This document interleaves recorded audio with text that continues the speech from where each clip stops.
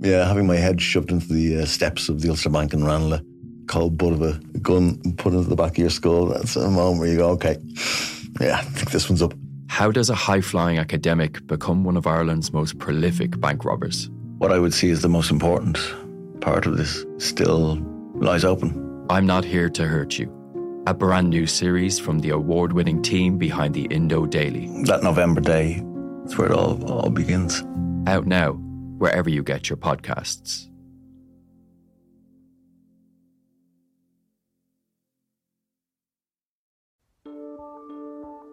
Seachtain, an Indo as Gaeilge. Táim I mon iarachtaí a dhéanamh teacht ar a chorp, agus súlagam amach an seo gur féidir é a chur in uig ceart lena bhaintir féin. Scialtaí, fis, tuirmí. Tá sé dochreite nach bhéadach ara I gcóna meáin an cheist sin a eáil. Bhí an tála me gnám go raibh orchár na reachtam. Iadach sé tárin gribhan orchár stan I list dúhal agus gimina frecht gár a cligsar ducha sé nechar. Ná ní bhín ann dardarach sé sin. Bhín marabh. Seachtain. Find us on all the usual podcast platforms.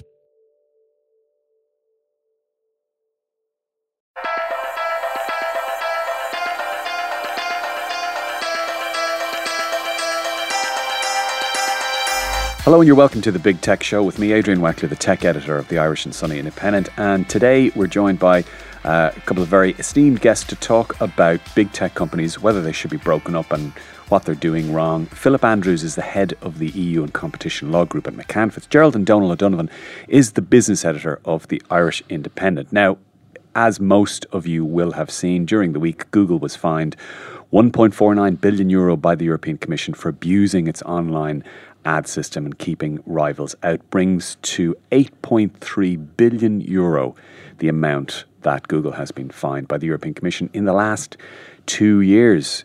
Philip Andrews, do you think that Google cares about this? Will it change its behaviour? And do you think that Google might now be too big and is at risk of a breakup? Take any of those questions in the order you prefer. Sure. Thanks, Adrian. Thank you very much for having me on the show. Let me take a little step back to give you some context, if that's okay. Mm-hmm. There are 4 investigations that the Europeans are currently pursuing against big tech firms. And I'd like to just run through those to give you the context of the Google decision. The first I'd mention is against Amazon. Under investigation for misusing information that it obtains from the Amazon marketplace to undercut retailers that use that marketplace. To be clear, the Amazon marketplace is what you will see sometimes when you go on Amazon to buy something, and it's other vendors. It's not Amazon itself that's selling it, right? Yeah, exactly. Amazon is a hosting platform for other retailers on that marketplace. The allegation is that Amazon is using the information it gets on retailer pricing from that marketplace to launch its own products and to undercut those products. To launch its own products. Yeah, and to predate in relation to those products. And that's an investigation that's ongoing in respect of a potential allegation of abuse of dominance. That's the same commissioner, isn't it, Margaret Vestager? That's right. That's the European Commissioner. Vestager is pursuing each of these cases. Who we heard overnight, by the way, I think is running for the President of the European Commission, I think. Isn't that right, Donal? Yes, sure. Had in the ring yesterday with the ALDE group. Okay. It's complete coincidence to all these investigations. But anyway, continue. Yep. So that's Amazon. So the second one would be Apple. So Spotify recently made a vigorous complaint to the European Commission, again, to Investigators Department, alleging that Apple is discriminating against Spotify and requiring it to pay excessive fees, 30% tax, on all of its subscriptions, and also undermining Spotify's ability to update and enhance its consumer services. Just before, that's an interesting one, because you can kind of see what Daniel Ek, the Spotify founder, is talking about there. Apple is now the biggest rival to Spotify for online streaming of music. And I think Spotify's objection there is that, first of all, they said that Apple blocked them from upgrading the Spotify app in a particular way, and Spotify thinks that has something to do with the fact that Apple is a major competitor. And they also say that Spotify's way of making money is being penalised compared to rivals such as Uber. And again, it's because Apple isn't a rival to Uber. That's it. That's absolutely it. And I think ultimately what Spotify is looking for in terms of a remedy is split out of the App Store from Apple. Yeah. Now, whether it'll get that is another question, but that's a new investigation.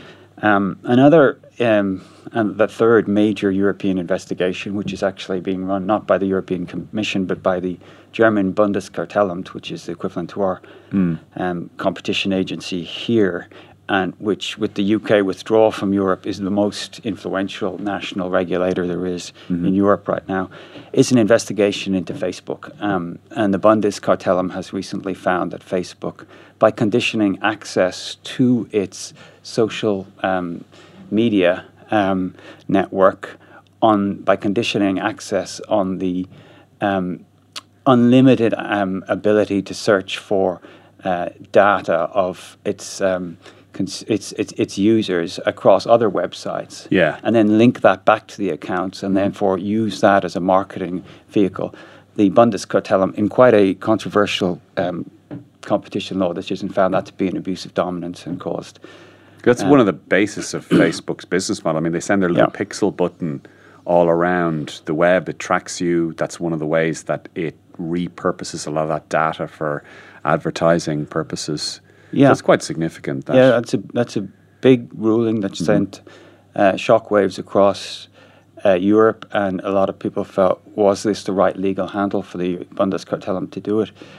But it has gone ahead with that decision. No fine, but it's causing or seeking to require Facebook to actually reverse those practices vis-a-vis German consumers, which is a big thing for Facebook to do, obviously. Well, it's 85, 90 million Germans, soon to be an increased proportion of the European Union population after, what is it, not March 29th, and what is it now? It's May, is it April? It looks like April the 12th. April the 12th. The next, the rolling cliff. Yeah. And then to answer your question, to go back to Google, I guess, it's the third €1 billion fine in as many years of Google. The first in 2017 it was in relation to Google favouring its own Google shopping services on the search.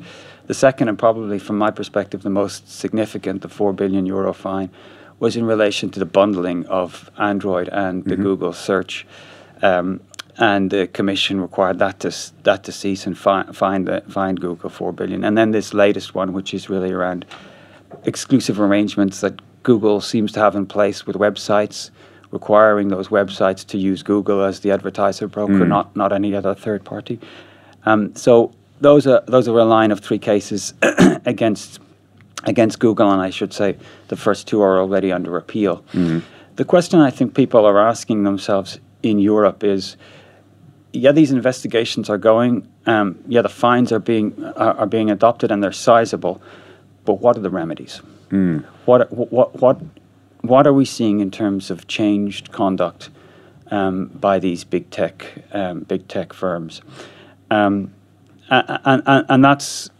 Sorry, that's a rhetorical question, is it? Yeah. So, because a lot of the time they're dragged, kicking and screaming. Sometimes, to be fair, it's that just the tech has moved so fast and they become utilities so quickly. Because most of the things that we've talked about here with Google sort of suggest that it's a utility, that it's like for example, if it is being punished for Android, that it's because Android is now the world's biggest smartphone system. That happened over a period of sort of 7 or 8 years. And this brings into line the question of whether some of these companies are too big. I'm conscious that one of the Democratic candidates for the US, Elizabeth Warren, has made a policy platform over the last week of saying that she will break up the big tech companies, in particular Google, Face and Amazon. I think were the three she specifically targeted.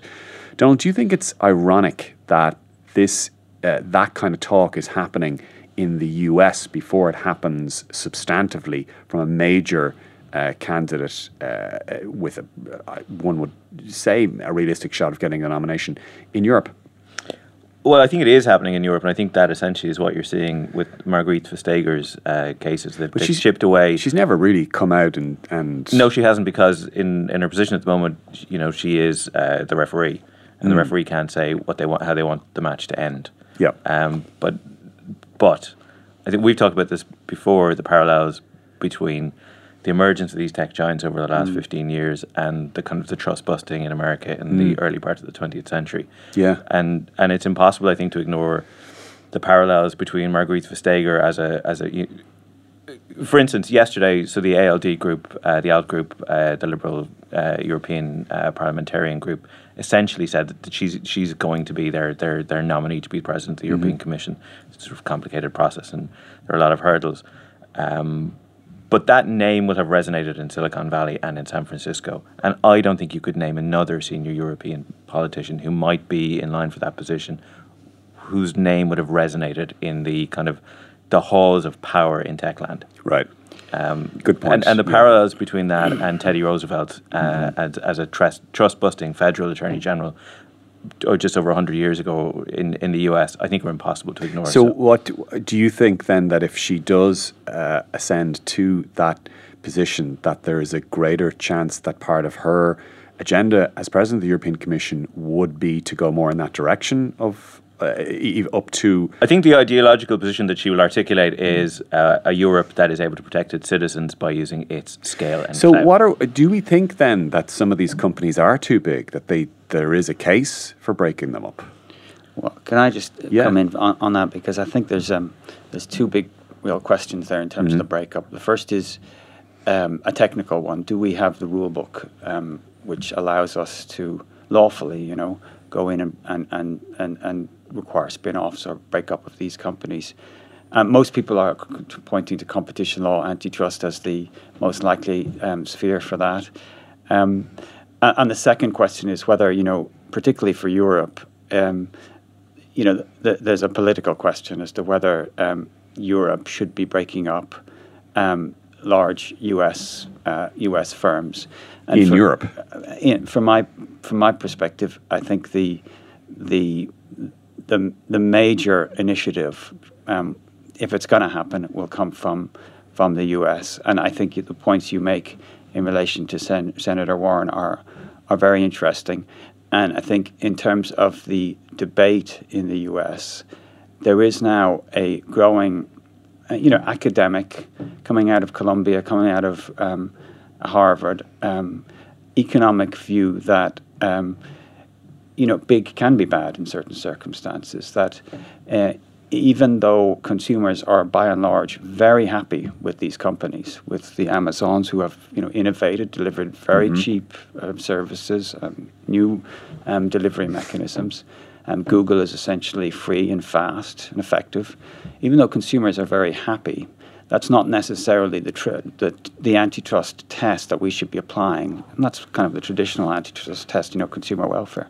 What we need to be looking at is whether these entities are getting so large and will have such structural power across markets that they'll be able to dominate large parts of the economy that's one of for a sustained period. That's one of the points and that debate made. is happening in the US now. Yeah, and it's one of the points made in favour of looking at potential breakup, is that some of these companies aren't being disrupted in the way that older companies were. That's the argument anyway. They've been able to buy, Facebook is the classic example. They're so profitable that they've been able to buy their natural successors or the people who would disrupt them. Now, I think Facebook, to me, is the most interesting example, because on one level, you're looking at this company which now, for a large part of the population, dominates the majority of their communications. So if you take a typical person in Ireland who is 50, the chances are, in fact, they're almost certainly using Facebook. There's a very likely chance that they're using WhatsApp as well. They may not use Instagram, but that's 2 out of 3 of Facebook's properties. And at the same time, when Facebook bought Instagram, they bought it for $1 billion. They paid, I think, $18 billion for WhatsApp. And Facebook is that weird, it's that weird company. You're not quite sure whether it's now become an unstoppable juggernaut, a utility, or whether it's looking over its shoulder all the time because it's about to be disrupted. And the media is full of both angles. Like, as a tech journalist, for example, I'm constantly writing articles saying, on the one hand, Facebook controls all of our communication, and on the other hand, saying Facebook is doomed, loads of young people are leaving Facebook, they're all going to Snapchat or TikTok. So it's really hard to know with Facebook whether they're yet in a position, and the company is only, 13 years old or so? So it's quite, no, they're older than that, 14 years old. It's quite hard to know with Facebook. Whereas with companies like Google, I would have thought that Google and Amazon, for me, would be the two natural candidates, because Google has an absolute lock on search. There is no realistic alternative to Google for search. And for online ads, it's really just Facebook in Europe, certainly. And Amazon now is so big, it's so rich, that it's buying Whole Foods, it's buying up all sorts of rivals, maybe because it's so innovative. But it's hard to know at what point a company gets to that status, isn't it? Yeah, and I think it is worthwhile taking a look back at the attempts over the years to regulate. What were the titans of their era? Going back to Microsoft in the 1990s, when the US DOJ looked for years at Microsoft and almost sought to break it up. IBM, the original platform back in the 80s, again, they looked at it for years.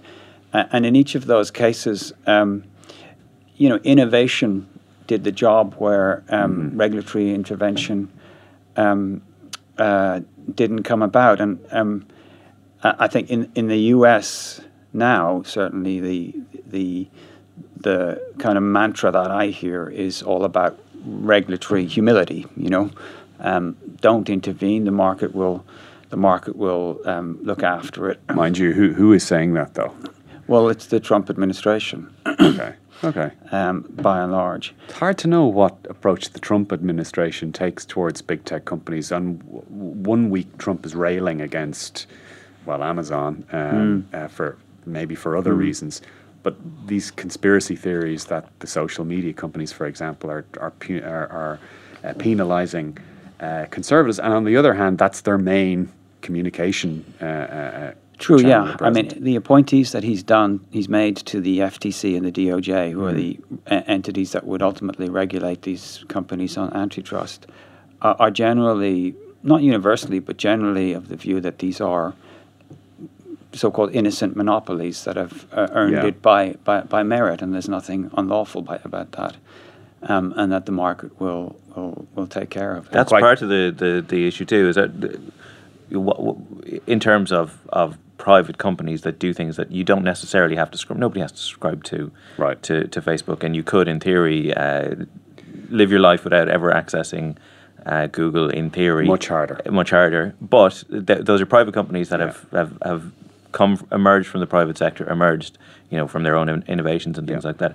And so the instinct to rein them in, or the instinct to break them up, is partly ideological, and partly it's pragmatic. And companies will get to a size where they really can't be ignored, and where their dominance is so disproportionate to not just consumers but to governments that somebody feels the need to act. But at all of the other stages up to that, it's an ideological trigger, or partially an ideological trigger, or it's an ideological stance, and that is shifting, I think. It was interesting. Yeah, that's right. Sorry. Yeah. I mean, I want to go back to the point, and I think it ties into what you're saying, Donald. It's like when I mentioned about whether it's more appropriate that the U.S. takes this action.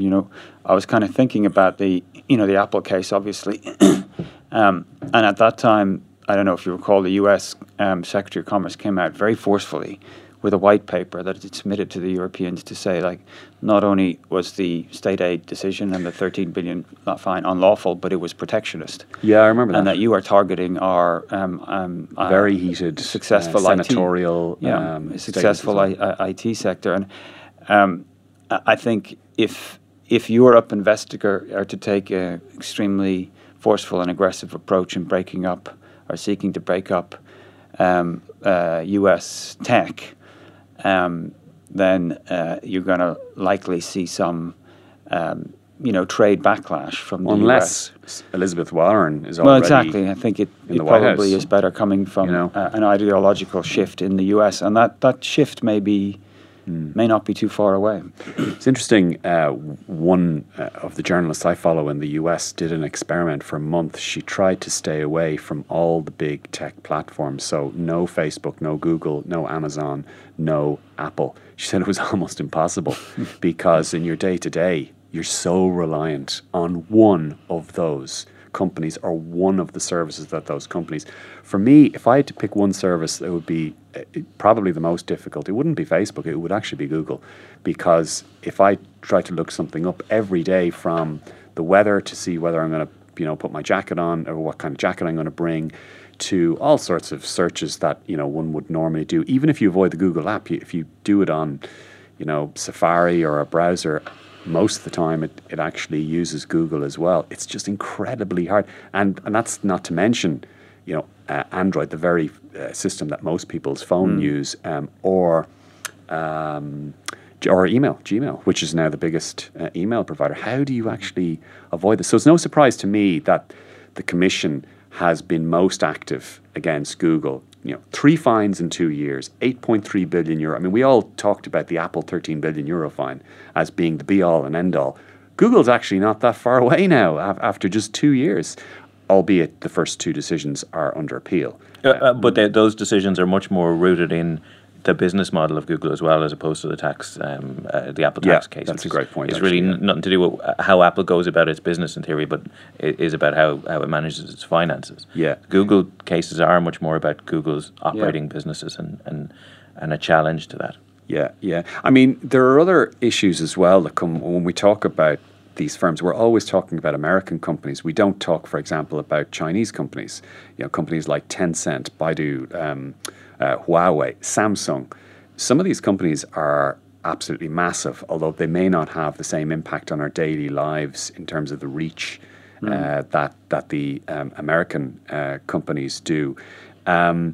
But I do wonder, and it's a point I think you were getting at there, Donal, whether some of the antipathy, actually both of you were alluding to this, whether there is an alignment between an industrial and national interest and policy and antipathy towards these companies. Because at the time that you just referred to around the Apple fine, there was this phrase in continental Europe, GAFA, that the French used in a pejorative way to refer to, I think it was Google, Amazon, or Google, Amazon, Facebook, and Apple. I think that was they were the 4.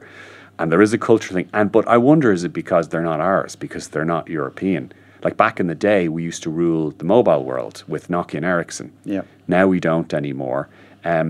We're still very kind of bullish on car companies, Although in fairness, I mean, one of Margrethe Vestager's biggest finds since she took office was of effectively a cartel, or what she said was a cartel-like behaviour in the European trucking industry. So 5 European trucking companies were fined collectively just under 3 billion euros. We didn't talk about that much in Ireland, right? Because none of those companies are big operators here. Yeah. So, I mean, the Commission does tackle all sorts of behaviours in all sorts of sectors.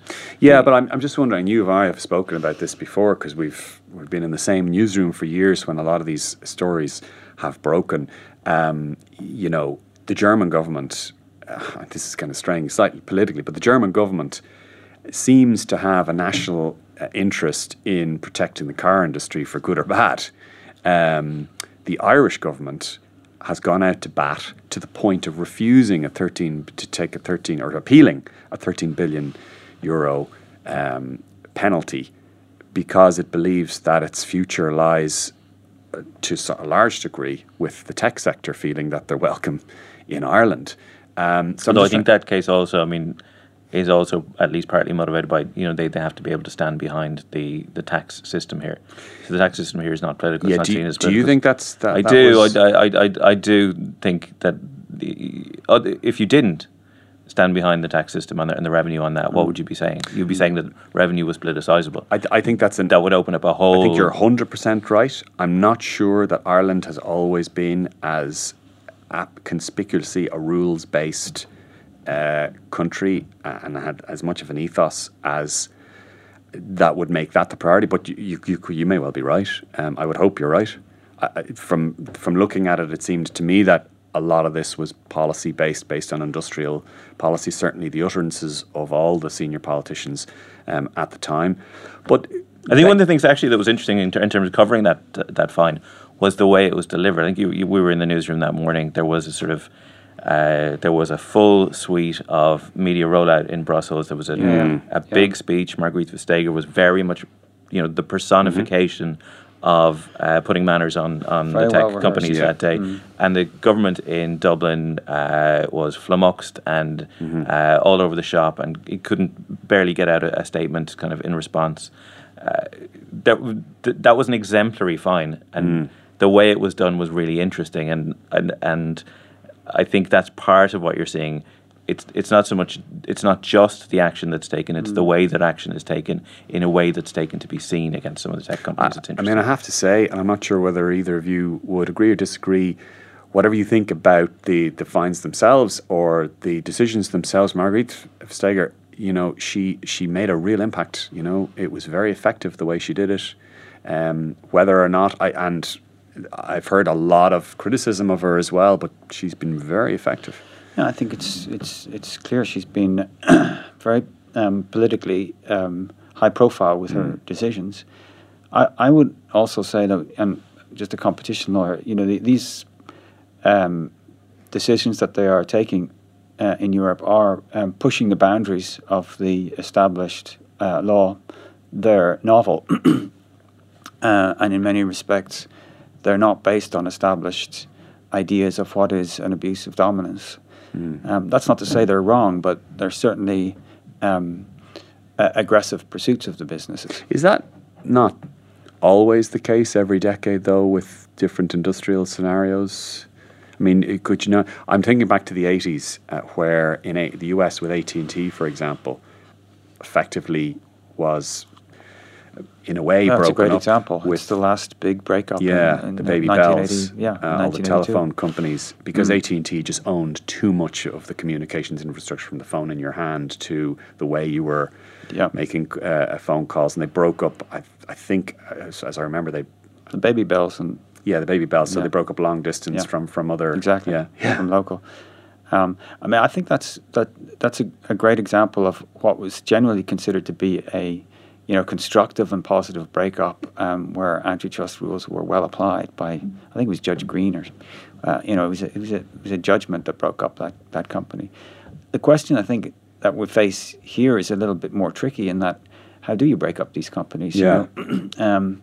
And to me, even if there is a legal handle to do it, which I think is not necessarily clear, you know, how do you split them out? You know, I think what Spotify would love is if the European Commission would require Apple to, divest itself of the App Store. Yeah. Well, I can see why that would work for Spotify. But if you think about how you might break up, or even try to break up Google, much harder. I don't know how you would even much harder. I can kind of see how you would try with Amazon as well. You could say, well, look, this is your web hosting, this is your retail. This idea that, for example, Elizabeth Warren's idea, I think, is that you separate the marketplace element of it. And I think you were talking about this earlier as well. So that Amazon wouldn't have a direct incentive in dominating the marketplace with its own products. But Google has hosting, it has search, online ads, Gmail, and Android. Now, maybe you might say it could break out Android, but I don't know. An alternative strategy I've heard is that for there to be just very, very robust regulation and a strong regulator imposing fines, and we kind of have that. I mean, that $8 billion in 3 years. Google says that it is changing its practices. It's now said it's going to offer European Android phone users the option of choosing their browser and something else. I can't remember their browser and something else. And their search engine of choice, which is kind of absurd because for all we techies go on about DuckDuckGo, I think very few people actually use it. Very few people in Europe use Bing for good reason. It's useless. Sorry, Microsoft. But so maybe we have in Europe, maybe in America, Elizabeth Warren is looking at a scenario where they feel kind of toothless, that they're running roughshod. Whereas in Europe, we do have a little bit more of a robust system to keep some sort of manners on them. The other thing that's going on, and it's not a coincidence, is if you talk about the excessive profitability that some of these companies have, or the perception that their profits are excessive, and that's what allows their dominance, is taxation. So global taxation hasn't caught up with the way that profits are made in technology companies, the speed that they're made and where they're made. And everyone is aware of that. And there are lots of people in Europe and people in the US and people in other countries and the OECD who are trying to figure out a way to tax the digital giants. And if you were to tax the digital giants in a way that more reflects the way car makers or cake makers or everyone else is taxed, then some of the issue around excess profitability and dominance that gives companies to go out and buy their competitors, or to kind of sweep up their potential competitors to buy up patents and that sort of thing, that would fall away, potentially. Though, we're not particularly near on that. We're probably nearer on that than we are to breaking them up. Yeah, I mean, one point I would make in relation to that, though, is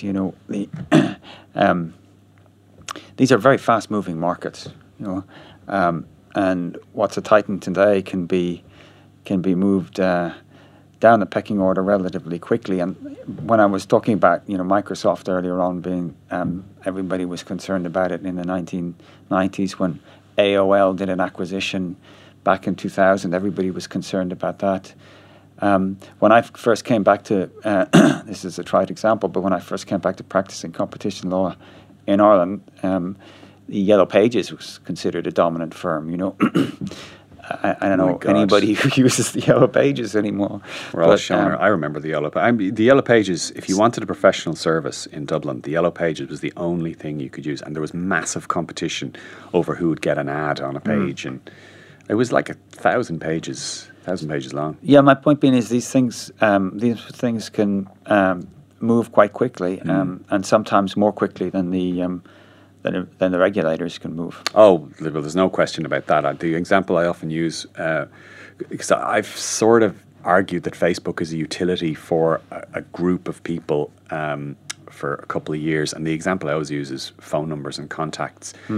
10 years ago, you had a good shot of looking up a phone book to find out where to get a contact number for somebody. Now you just wouldn't even bother. I don't think they give them out anymore. You look up Facebook. That's what you do. It's more reliable than Google, more reliable than LinkedIn. If you look up Facebook, there's a good chance you'll find somebody and you'll be able to message them.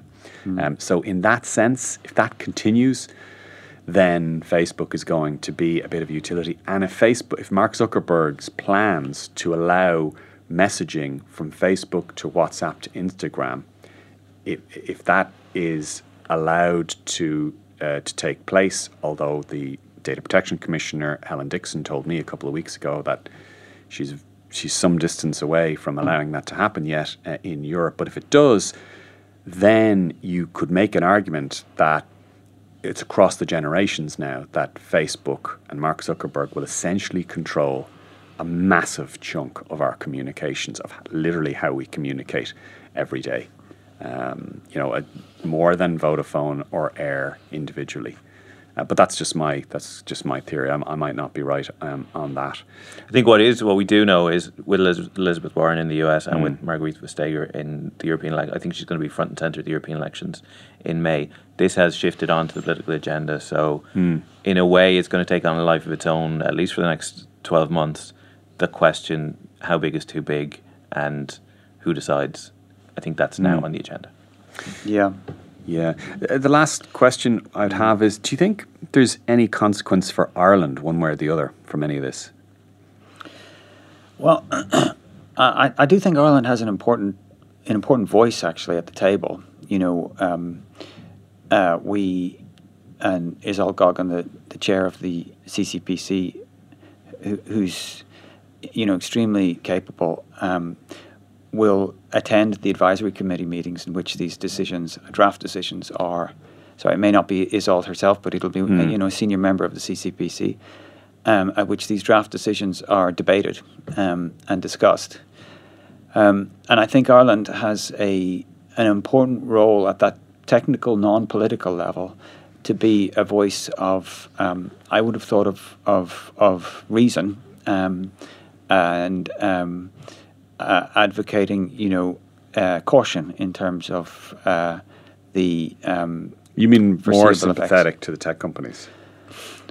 Well, I think the instinct of the Europeans, of the Bundeskartellamt and those leading agencies, particularly with the CMA, the UK authorities gone, will be to intervene significantly. Why? I agree with you, but why is that? Do we believe that is their motivation more than ours? Well, I think there's possibly greater political pressure in those countries to act as against against big tech than there would be. I just wonder why. I think it might also be Germans and French get more outraged about this than we do. But the Germans, or the French in particular, have never been particularly embarrassed about the idea of building up national champions, and the corollary of that is keeping out other people's national champions to some extent, and making sure that French companies are big enough to have clout, just not just in France, Minitel but on the way back. What's that? Saying Minitel on the way back. Yeah. Or Elf. I remember Minitel actually when I did my French exchange. Service. French exchange in 1990.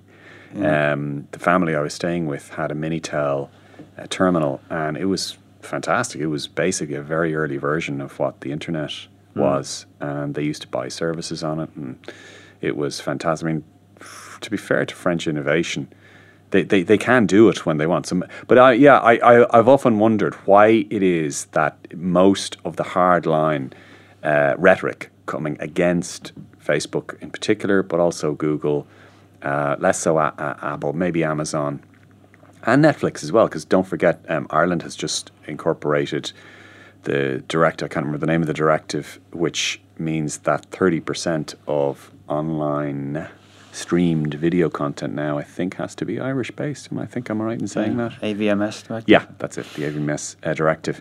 But we've never been. Is it just because we're Anglophone? It's just because we watch a lot of American. Are we just more comfortable? Do we trust each other more?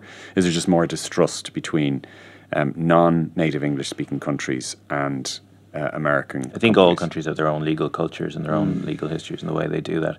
And what's interesting in Europe is that you take countries like the UK and Ireland on the one hand, and like France and Italy on the other hand, and Germany somewhere in the middle, and the Netherlands, and at different times the balance of whether it's an interventionist commission or whether it's a not particularly more of a laissez-faire commission, that shifts. And within the commission, it shifts, and the personality of the commissioner is very important. The personality of the president is very important, and I guess with the UK being gone, the shift is likely to be towards intervention. I think so. I mean, I'm not saying that it should be a sort of a laissez-faire attitude that Ireland is seeking to promote. I think it's more.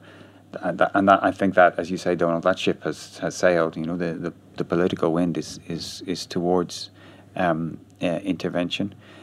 I think it would be a more positive outcome from a world order perspective. I think would be if the US itself took a handle of the issue, and that may well happen, you know. Yeah, I mean, it's funny that Europe has become big tech's policeman, if you like, and has actually changed the way companies do business. There's no doubt that the GDPR, for example, has actually changed the way the big tech companies manage their data policies. And maybe in a way, we have actually found now a place in the tech ecosystem, whereas 5-10 years ago we felt completely left behind. So maybe that is something for us in future. But anyway, I'm going to leave it at that, and I'm going to thank my guests today. Philip Andrews, the head of the EU and Competition Law Group at McCann Fitzgerald. Donal O'Donovan, the business editor of the Irish Independent. That's all we have time for this week, folks, but please do come back at the same time next week. For me, Adrian Weckler, bye-bye.